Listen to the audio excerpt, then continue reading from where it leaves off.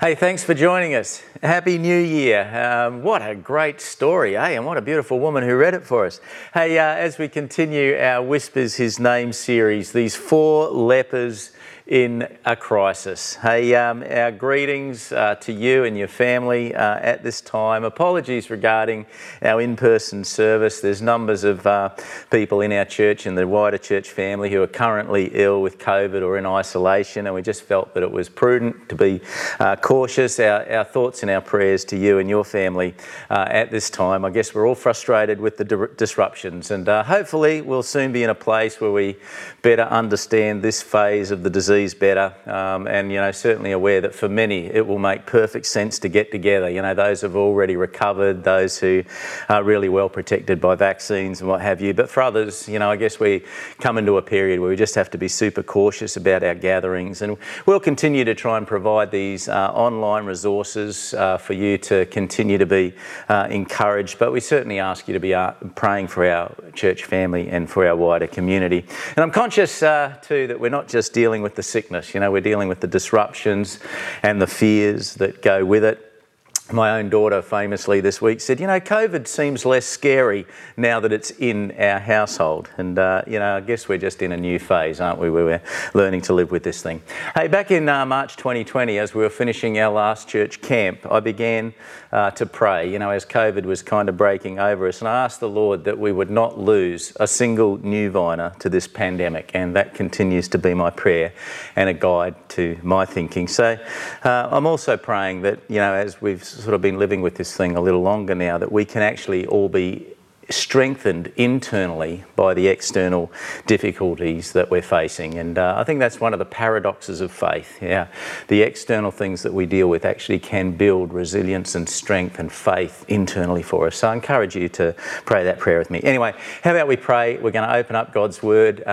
We've really heard the story. If you're just joining us, I encourage you to go back, listen to the kids' story, so beautifully read for us. It captures the action. Let's be encouraged and strengthened and challenged by this story as it whispers the name of Jesus. Father God, we do thank you for our time together. Lord, we do invite you into this story, into this time, Lord, that you would give us some clarity, Lord, about what we can learn from this ancient story that sort of resonates with different things that we're facing today. Lord, open your word to us, we pray, in Jesus' name. Yeah, what a great story. It's ancient, but it's resonating, and I am relying on the kids' story today, which captured the guts of it. But I do encourage you, if you're just jumping into this bit, perhaps pause the tape and read 2 Kings chapter 7, or at least the first half of it. It's in a wider context, and I'll also be giving you some other passages for homework. So let's see how we go. As I prepared for this sermon, I could immediately recognise a few familiar threads in this story. There are people infected with a mystery illness. A city in isolation, a city under siege, a broader crisis. War was looming, inflation was rampant, leaders having a meltdown, lives and livelihoods being lost, individuals making really poor decisions, a crisis of faith for some. Sound familiar? I do encourage you to read the fuller text, 2 Kings chapter 6 and 7, but I'll highlight a few things that stood out for me. When we read the text, of course, it makes us realise that we are dealing with societal problems right here and now that are pretty tame in comparison to what these people in history were going through, the disaster that they were facing. In summary, their city is on the brink. They're trapped by a superior army hiding behind their walls. This leads internally to murder and to mayhem, starving people doing desperate things, no hope of fighting their way out. What are the possible outcomes? For many, it's going to be death. For some, it's going to be rape. For others, it's going to be slavery, a loss of everything that they cherished. This is what they faced. And in the middle of this, as we read chapter 6, a godly prophet pointing them towards God, but many scoffing at those thoughts in their woe. And step into the fray, 4 unlikely heroes, the lepers. You've heard me say recently that the mission of God is in the hands of ordinary people. The mission of God is in the hands of ordinary people like you and me in this generation. But in this case, the mission of God is actually in the hands of people who used to be ordinary people, but now they're ordinary people inflicted with a debilitating disease. They're at the bottom of the stack, the bottom of the human stack. Leprosy is virtually unknown in our society today, so it might be good for us to familiar ourselves with it a little bit. A category of different horrible skin diseases. And in the Old Testament law, it outlined precautions that the society should take. Nature had taught them that these skin diseases were very contagious. And Leviticus 13 outlaws laws given from God to help protect them from this contagion and manage it in their society. Their skin would break out on sores, and when they did, they were instructed in these laws. I encourage you to go and read them. They're quite interesting reading. These sores, they were to go to the priests who acted in like a modern day doctor to inspect these sores. And usually that would mean that they had to go into isolation for 7 days. They come back, they get another test. If the sores hadn't fulfilled certain healing requirements, then they went back into isolation. And if this repeated a number of times, they could become an ongoing case. Now, for those that had this ongoing case, it was pretty horrible. Let me read for you verse 45 of Leviticus 13. Now, the leper... This is from the KJV, the King James. I like the way it puts it. It's interesting. Now, the leper on whom the sore is, his clothes shall be torn and his head bare, and he shall cover his moustache and cry, unclean, unclean, and he shall be unclean all the days he has a sore, he shall be unclean. He is unclean, and he shall dwell alone. His dwelling shall be outside the camp. So, what are the instructions? Tear off his clothes, shave his head, some sort of form of face mask, and a warning that he had to sound to all of those around. Unclean, unclean, calling this out, warning others to protect themselves. And if the garments that people were wearing continued to have these growths on them, get a load of verse 57, I love this. But if it, that's the disease, appears again in the garment, either in the warp or in the woof, or in anything made of leather, it's a spreading plague, and you shall burn with fire that which is a plague. I like that. The warp or the woof. Look, I'm not sure any of my garments have a warp or a woof, but I guess we get the gist. You know, these ancient laws about burning the clothes, trying to get rid of the infection, protecting others from the sickness. But another really important thing for us to understand in this context is that the disease of leprosy was often associated with sin. A well-known example of this would be Miriam, the sister of Moses, who's inflicted with leprosy from the Lord as a judgment. Another really good example would be in 2 Chronicles 26, and again, I encourage you, as part of your reading following this, to look into that. 2 Chronicles 26. It's about King Uzziah. King Uzziah was classified as one of the good kings with a heart after God. He started really well, and the scripture talks about a lot of good things he did. But pride eventually got the better of them, and he went into the temple, the place of worship, and tried to act in a way that should only be delegated to the priests. And the priests confronted him with his sin here, and he began to rage against them with his words. And as he was raging against the priests who were confronting him with his sin, leprosy broke out on his forehead. Of course, he's shocked by that. They're shocked by that. They scuttle him out of the temple. It's hard to hide, isn't it? A skin disease on your forehead. And it says that leprosy stayed with him until the day he died. And even as the king, he had to live separately. And verse 16 of 2 Chronicles 26 says this, "But after Uzziah became powerful, his pride led to his downfall." His pride led to his downfall. So leprosy was seen as an outward symbol of an inward sin. And this is helpful for us to think about, a whisper perhaps of how this story speaks into the greater themes of the Bible. Because we are all afflicted with an inward disease, aren't we? We are all inflicted with a disease of self, a disease of ego, pride or sin, whatever you want to call this inward disease we have. Trying to put ourselves on top of the human stack. And out of this inward disease, words come out of our mouth, overflowing out of our mouths, saying things that we shouldn't, and our actions follow quickly behind. We have an inward disease that has an outward reality. Leprosy is an outward disease that pointed them towards an inward reality. In a sense, we are all lepers.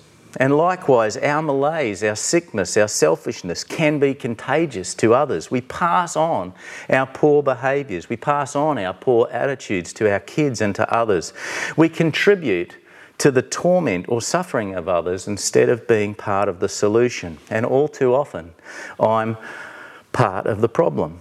Leprosy lives here, so to speak. But let us come back to the 4 lepers in our story. Theirs is a bleak future. In some ways, their leprosy allows the people around them to judge them and to rationalise that they were only getting what they deserved because of some hidden sin.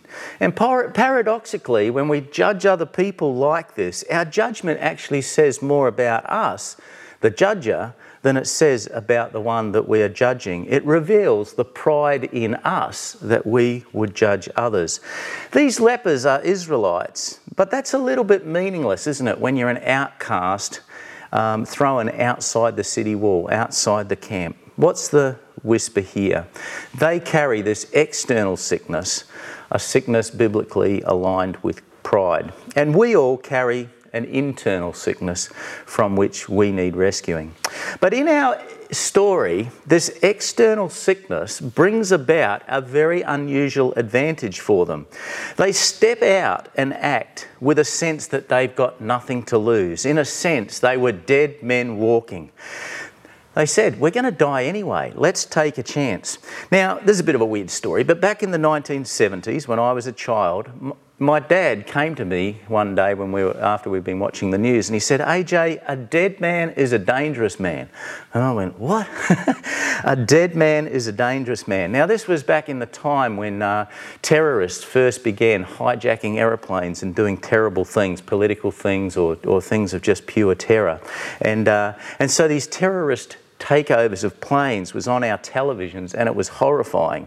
And my dad explained to me what he meant. He said those guys go on to the planes with this expectation that they're going to die. And so because in their hearts they're prepared to make those risks, they become very dangerous. A dead man is a dangerous man. Well, I know that's a bit of an upside down illustration, but I hope you get the point. When we feel like we have nothing to lose and we become willing to act in a way that can be very advantageous to ourselves and to those others. We hear, don't we, in sport, people saying you've got to leave it all on the field. That's 110% commitment. Now I know when people say those things, all the mathematicians go, that's a ridiculous statement. But you get the idea when we can commit fully to something. I remember years ago reading a study done with octogenarians talking about their life and reflecting on their life. And one of the absolutely clear pieces of wisdom that came from getting older people to reflect on a long life, most of them near the end of their life reflected that they wished they had taken more risks during their life. Living like someone who had nothing to lose. Living more like someone who had nothing to lose. And that's what was true for these lepers, wasn't it, in our story. Their sense of having nothing to lose gave them the gumption to act. And I think there's a whisper here about what it takes for us to act in faith before God. Let's remind ourselves, though, that the real hero in this story, who is the real hero in this story? Sure, the lepers acted, but God is the real hero. He's the one who does the mighty and miraculous thing. He's the one who battles the surrounding army in his own way. He doesn't just battle them, but he battles them in a sustained and supernatural way. And if you read that text, chasing this supernatural event, chased them off for miles and miles and miles and defeated them. And God is the same today. He does this in our own lives as well. As we stand in him, he brings us through the things that we are going through. As the story moves forward, these leprous guys come into the empty enemy camp. And they're initially overwhelmed with the plenty and the feast that is sitting there before them. And that surely reminded me of the joy of my salvation, the revelation of God's love and forgiveness that came into my life. You know, maybe you can relate to that as well. When you first grabbed a hold of what God meant, you know, what He'd done for you, just this overwhelming celebration when our eyes are first opened to the wonder of God and His care for us.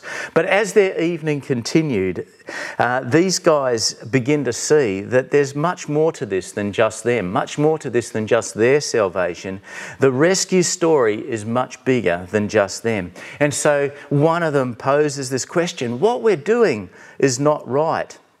The lepers were also to be the good news tellers, and they personally experienced the fruit of the victory that God had given, but they were also responsible now to tell everyone else about it. And again, I hear beautiful whispers here of the life of Jesus, the way that God breaks into our life and His desire that we would tell others of what He has done. And of course, Jesus is our rescuer. He's the invisible one that puts the very army encamped around our lives to flight. And so we, of course, get to experience the provision that He brings into our lives, the love and the joy and the peace and the purpose. We, like lepers, our first instinct is to grab everything that He has, maybe to hoard it and hide it. Did you pick up on the story, how they tried to get the treasures and hide it? But Jesus said, I will pour out my Spirit on you. I will give you living water and you will never be thirsty again. My words are the daily bread that you need to sustain you. You know, He's going to be there for us tomorrow and the day after. So after their moments of madness, with all the treasures and the feasting, the lepers realise that they need to pass on this blessing. And in doing so, they're probably going to extend to others back in the city a goodness that had not been afforded to them.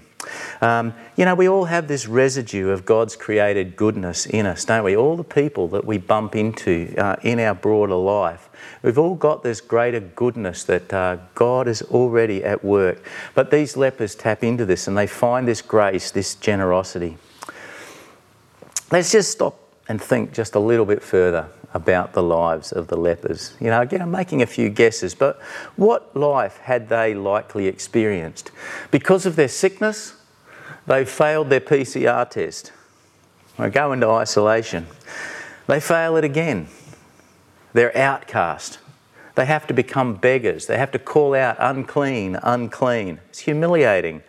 And they're outcast, but by being outcast, they're sort of thrust into a new community of other people who are suffering as they are. And this community surely becomes their family.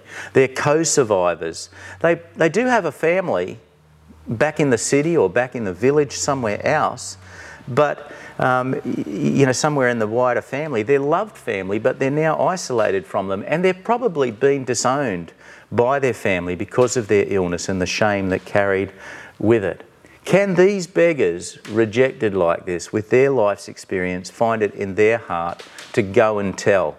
Well, of course, the story is beautiful because, yes, they could. They describe this as a day of celebration for everyone. They realised they could jealously guard what they had, or they could generously give what they had. And this is a choice that we face every day, isn't it? With our time, with our treasure, with our talents, are we going to jealously guard it, or are we going to generously give it?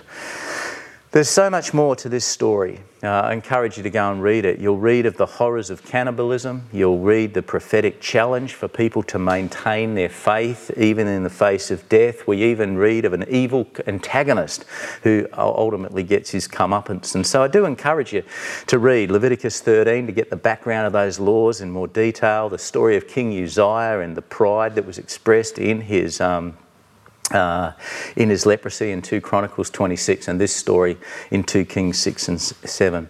We don't actually know what happened to these lepers. I guess they still remained lepers. They didn't have a healing for this disease, but I suspect that they became much more honoured and assisted by their community after their event. Anyway, let's just land a few thoughts. I'm aware that this is our first get-together, albeit online, for 2022. In a sense, we are all sick. And it has been said that Christianity is simply one beggar telling another beggar where he found bread.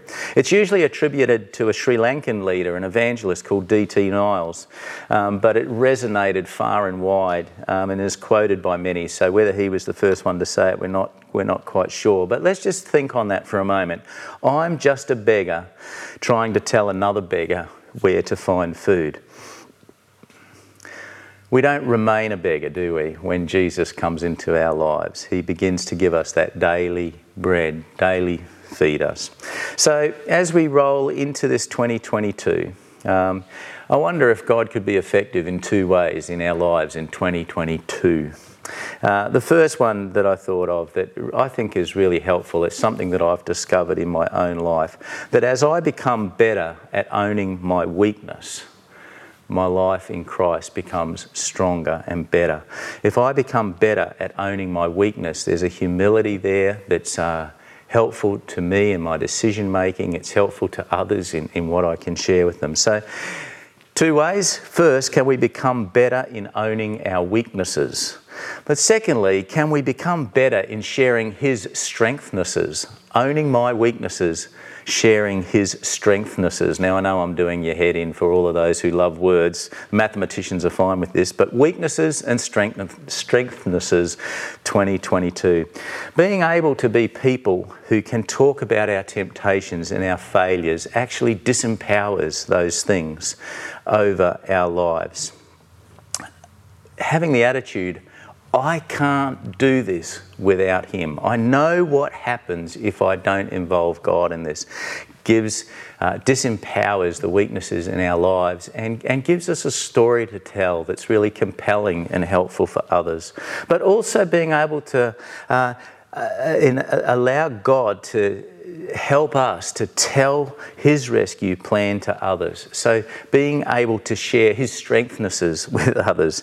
This is what He's done. He's chased the Arameans away, if you like. He's sent Jesus that our lives can be changed and be completely different. This is what He's done for me. This is what He's done through Jesus. Allowing God to teach us how to share those strengths with others. I think 2022 will be a great year if each one of us can develop our ability to be able to share our own weaknesses and own those things, and if we're able to better share God's strength with others and like those lepers, be ones who can tell this good news story. So every story whispers His name. I hope there's been some stuff in there for you. How about, could I encourage you to pray with me for those two things, that in Christ we would have power over our temptations and our weaknesses, and by God's grace He will allow us to be those ordinary people that He works His mission out through, that He would use us this year to speak words of life to people and to act in a way that points to Him. Would you pray with me as we finish up? Father God, we do thank You for this year that is set out in front of us. Lord, let 2022 be a great year.